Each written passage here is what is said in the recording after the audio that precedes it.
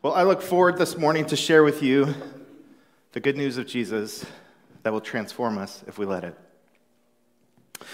But first, I've got a question. How many of us have golfed before, played the game of golf? Hands up. Okay, quite a few. You know, when my wife and I started attending Westside, she said, Mark, it seems like if you go to Westside, you have to golf. What's with that? And I thought, that's awesome. That's when I knew this was the church for us. Carola, on the other hand, took some convincing. But golf is something that I love to do, and it's something that I have been trying to increasingly do recently. It's something that I try to make time for, I put resources aside for. It's something that I love to do. Now, if you've played golf, and many of you have, you might know that it can be frustrating. It is very difficult to hit a little white ball 400 yards or 500 yards down a field through a park, essentially, where there's trees and sand and all sorts of obstacles in your way into a small little hole. That's the game of golf. Frustrating, hard, many obstacles. Why do we play? I'm not sure yet, but I keep going out so that I can hopefully find out one day. Well, I golf a lot with my brother. My brother lives in Vancouver, so on the West Coast, so we don't actually golf as much as we would like to, but whenever we see each other, we try to see each other a few times a year, we golf together. So when we golf, like most siblings, the competition level is high. We do not give each other mulligans or gimmies or what you might call breakfast balls. You don't use a foot wedge. Now, this is something that I love. This might be my favorite club in my set. It's the foot wedge. And I really just kind of recently learned about this from John Latta. John is a pro with the foot wedge. And that's where you are maybe behind a tree or in the woods, and you just give the ball a little kick. Give the ball a little kick to a better position. Now, when I play with John and Matt and some of you other guys in here, it's awesome, right? So there's lots of foot wedges. There's lots of reloading. I love that. But when I play with my brother, that is a different story, right? There is no foot wedges. There are no gimmies. We play serious. And a few years ago, about 4 years ago, we started keeping track of how we played against each other. And so we would do this, and it became annual. For a few years, we counted every stroke that we took over the course of a year. So like 11 or 12 games against each other. We totaled that up, and 2 years ago, he beat me by 1 stroke. Yeah, exactly. I'm not bitter or anything, but he beat me by 1 stroke, and that hurt quite a bit. And then since then, we've changed the rules, and we played just on a weekend. The number of games that we played on one weekend was going to be the final tally. And so we decided, well, we got to get serious about this. So we created a trophy. We call it the Wall Brothers Invitational. And you can see, I think we have a picture of this. That's my brother. And yes, he has the trophy. And yes, it broke. But that's okay. So now we have 2 pieces, which is great. That is him celebrating his victory of the Wall Brothers Invitational this past year. And the hardest part about it is it happens on the May Long weekend, which is the same weekend as my birthday. So you'd think he'd go a bit easy on me, but he doesn't. And so when we play, we count every single stroke. And when we hit a ball into the water or something, we place it in the hardest spot. And we check on each other. We're always, hey, no, put the ball back there. And we're constantly fighting. It's 18 holes of fighting, and that is golf for us. And that's not very fun. I'm telling you, it's stressful. It's difficult. When I play with the guys here, Dan, John, Matt, whoever, that's fun. That's fun golf because we've got the foot wedges. We got the reloading. But for some reason, we still do it. We measure ourselves against how we're measured. And when we keep score in things like golf, that can impact us. But how much more does it impact us through life, through all the different aspects of how we live our lives? So you've heard from Dave and John already in this series, Measuring Up. And they've got some key points, and I just want to read those for you now. I want to remind us of what they said. 2 weeks ago, Dave said about measuring success. He says, for Jesus, success is not measured by what you have or what you don't have, but by who you are and what you give away. I love that. for Jesus, success is not measured by what you have or don't have. Right? It's about being generous with our things. That's what success looks like to Jesus. And last week, when talking about measuring maturity, John said that for Jesus, maturity is measured by truly loving all people, not just those that love us back. It is when you are more about others and less about yourself. Right? That's hard. Talking about who is our enemy and how do we love them? What does it look like to love them? Right? Do you remember John talked about that little prison in our hearts?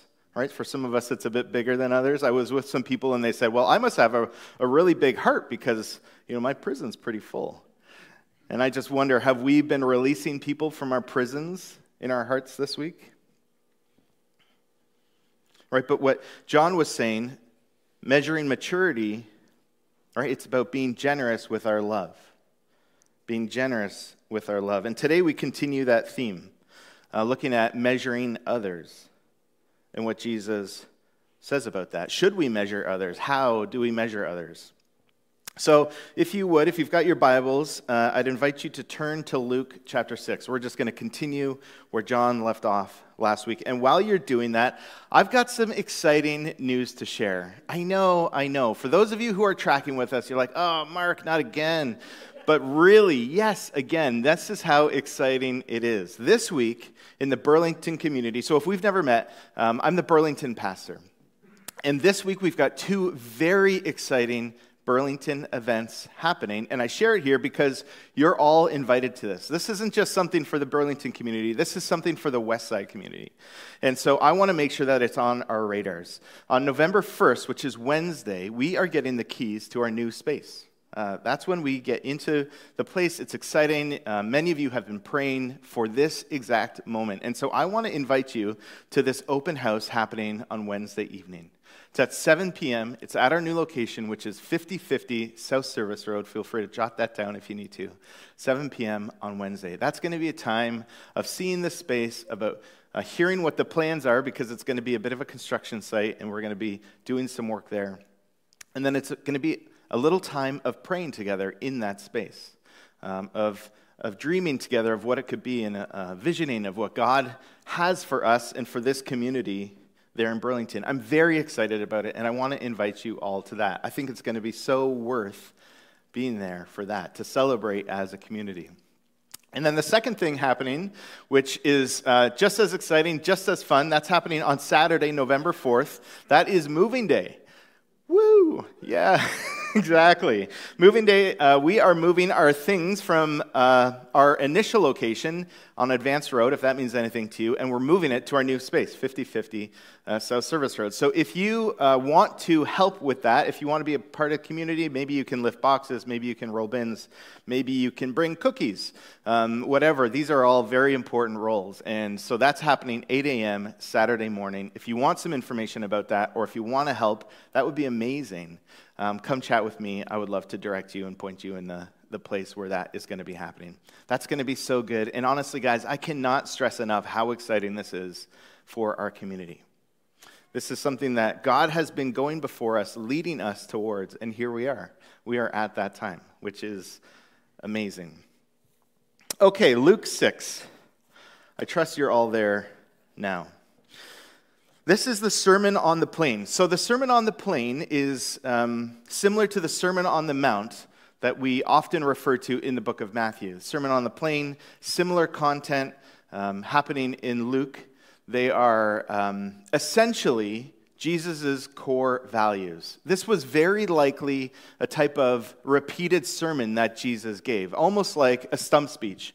If you know anything about politics, politicians, when they are out there campaigning, they have a stump speech, which means they have a core message, core values, core things that they want to communicate, and they tweak it and adapt it depending on the province or the city that they're in, depending on what's happening locally. And this, in many ways, was Jesus' stump speech, if I can say that. So his disciples would have heard this many, many times. They probably would have been, dare I say, bored of it. They could probably repeat it themselves. But this is so core, so foundational to the message of Jesus. And it's core and foundational because up until this time, for the listeners there, they would have been focused on their relationship with God. It would have been straight up. What can I do? What should I sacrifice? What holy place should I go to or do I need to go to in order to be in right relationship with God? And that was how they lived in those days. Last week, John used the term upside down kingdom. Well, that's what this is doing. This is turning all of that on its head. And it's radical for that reason. It's not just about your private relationship with God. It's about what's inside you lived out. It's about how we live. That our love for God and our connection to God should be evident to others in how we connect and how we relate and how we treat others. And that's what Jesus is saying. And that was radical in the time. And the truth is, it's radical for us now. That might sound easy, that might sound simple and straightforward, right? It's a message that we who grew up in the church probably heard lots. But if we stop to think and focus, and we realize what that means for us, it's hard. It's a hard teaching. But that's why we have each other. How we live matters, and that's the message that Jesus is communicating here with his teaching. So Luke 6, verse 37 and 38. Read with me here. He says, "Do not judge, and you will not be judged. Do not condemn, and you will not be condemned. Forgive, and you will be forgiven. Give, and it will be given to you. A good measure, pressed down, shaken together, and running over will be poured into your lap. For with the measure you use, it will be measured to you." Before I go any further, can I just say that when I was looking at the passage that I'll be teaching on this morning, I got very excited because I thought I was going to be teaching on the first drink recipe that Jesus ever gave his disciples. I don't know if that stood out to you. Let me read it again. "A good measure, pressed down, shaken together, and running over will be poured into your lap." Right? Doesn't that sound? I used to be a bartender back many, many, many years ago. And so to me, that's what stood out to me. Maybe that says something more about me than what the text says. But that is not what Jesus is saying here, in fact. He's talking about measuring grain. You pour and you shake and you press it down to make sure all the gaps in the bucket are filled. And you overflow it, and that's poured into your lap, which is more like a pocket, a folded area on the robe, which becomes a pocket and carried with. So, again, do not judge, and you will not be judged. Do not condemn, and you will not be condemned. Forgive, and you will be forgiven. Give, and it will be given to you. Easy, right? That's easy. Easy like the game of golf. All right, this is how we live. This is what Jesus is teaching us. But why? That's what I want to know. But why? Why do we not judge? Why do we not condemn? Why forgive? Why give? And does that matter? Right? What if the person is guilty? He says, do not judge, but what if they're guilty? He says, do not condemn, but what if they've wronged? Right? Forgive. What if they're not sorry? How can we forgive them? Give. But what if they're irresponsible, or even worse, what if they don't have a need? Why would I give then? Right? And the funny thing is, Jesus actually isn't addressing any of that. He's not saying, okay, think about it, discern, pray about it. No, he's not saying that. He's saying, don't judge, don't condemn, forgive, give. This is how we are supposed to live. This is how we connect to others and we show the love of God to others. Right? It continued from last week. Love your enemies. What? That doesn't make sense. And why would we do that? Why do we not judge or condemn? Why do we forgive? Why do we give? And he says here at the end of verse 38, "For with the measure you use, it will be measured to you." That is why. By doing this, we are loving God, and we are living in his will. Remember when I said that previous to this, the listeners would have thought about their relationship with God only. That's what mattered. They had their little fences and their walls, and whatever happened in there was the thing that was important to them. But this being flipped on its head, it says, no. Actually, what matters is how you treat the next person, not just how you treat me. And how you treat the next person shows how you feel about me. And that's why we're here. How we live matters. We're moving from a us and God focus to a us and one another focus, where by focusing on the other, we're loving God and living in his will. That's the thing. So moving on to verse 39, he says, he also told them this parable. Can the blind lead the blind? Will they not both fall into a pit? The student is not above the teacher, but everyone who is fully trained will be like their teacher. Why do you look at the speck of sawdust in your brother's eye and pay no attention to the plank in your own eye? How can you say to your brother, "Brother, let me take the speck out of your eye," when you yourself fail to see the plank in your own eye? You hypocrite! First take the plank out of your eye, and then you will see clearly to remove the speck from your brother's eye. The plank eye process. Paul puts it another way in Romans. He says, "You therefore have no excuse, you who pass judgment on someone else.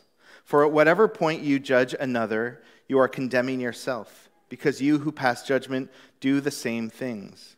Now we know that God's judgment against those who do such things is based on truth. So when you, a mere human being, pass judgment on them and yet do the same things, do you think you will escape God's judgment?" Paul says that when we pass judgment on others, we are passing judgment on ourselves. That's the key here. Right? In this anonymous culture that we live in, where we can do and say whatever we want online, where everyone is free to let their planks grow and not have any accountability for that. Right? We're not dealing with our issues as we sit behind our screens. We hide them. We put on masks. We pretend. Right? We pretend that these things don't exist, and we attack the other over and over and over. We try so hard to hide our issues in public, but that when we do that, when we're in our private place, it all comes out. The truth is there. And when we do that, we become more and more isolated, more and more alone. We step away from community. The more we hide, the more masks we put on, the harder it is to connect. In this anonymous culture, it is countercultural to take the plank out of our eye, the beam, right? The big log. Imagine a huge log. To admit our failings and struggles, to not have it all together or be perfect. This is countercultural. Right? What is normal today is to judge, is to condemn, is to go online and to tell people how you really feel about them.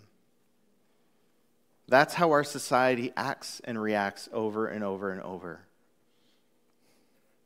But Jesus is calling us to be humble. He's calling us to be aware. He's saying, no, don't be hypocrites. My followers will love the other person. That is how you will love me.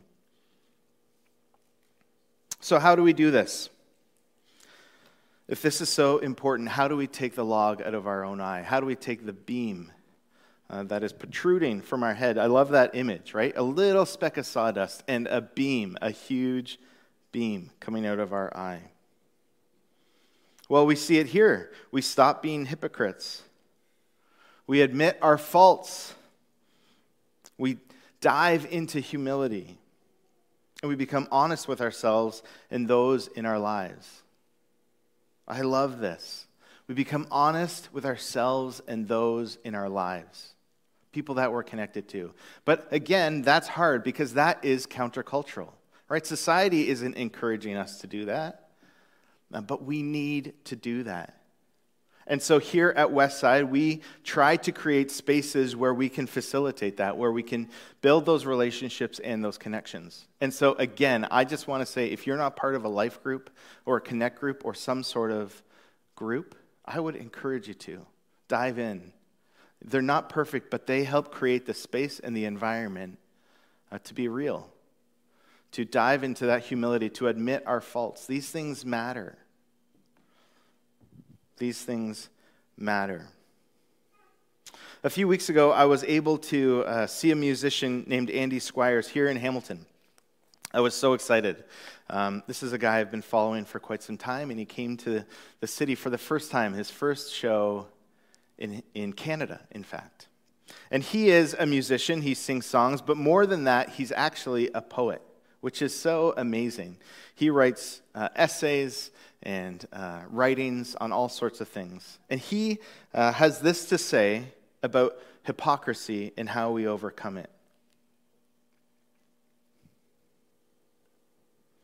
His words: "I'm cool as hell, but also I wear cargo shorts. Irony abounds. I want to live a quiet, hidden life, but also I'm always on social media. It's complicated. I'm complicated. That's the way it is. That's the way it's always been. People have a lot of embedded hypocrisy.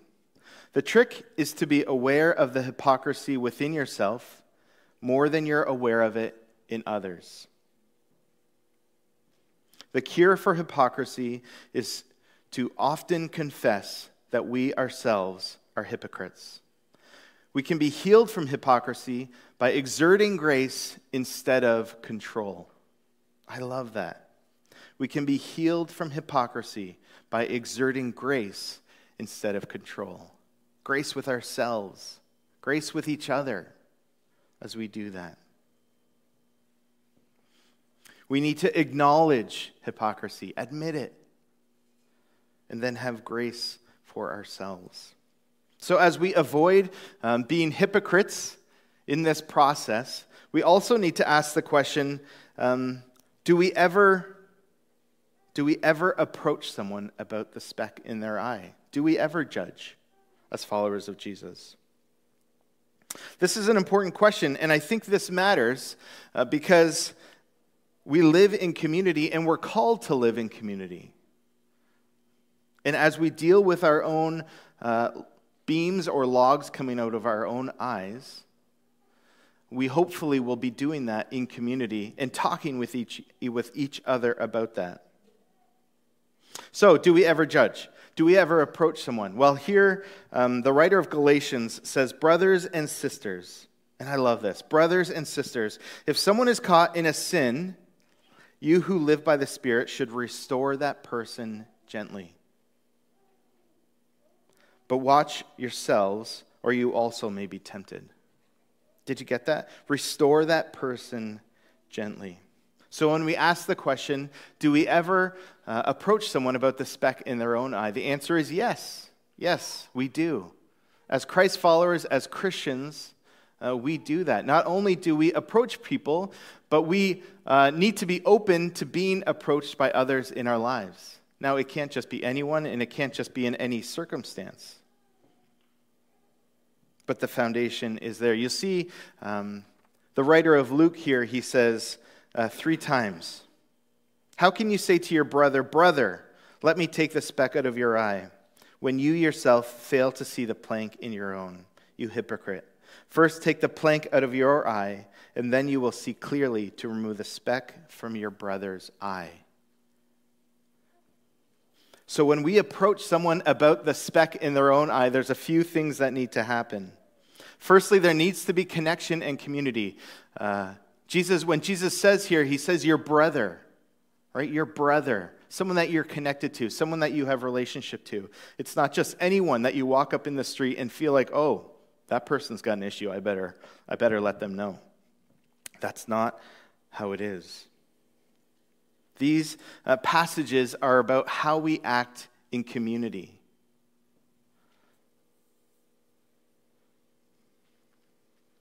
So yes, definitely. Once we've removed the log from our own eye, right, hopefully in community, with each other, we can approach and begin conversations with others. So again, how do we do that? We do that when we're in community with a person. We do that after we've removed the log from our own eye. And here, and I think this is the most important, we do it gently. We do it gently, right? We so rarely know the whole story or have the whole picture about what's going on in people's lives. So we need to be aware of that. We need to be sensitive. All the while remembering our own issues, our own planks in our own eyes. This is what this is about.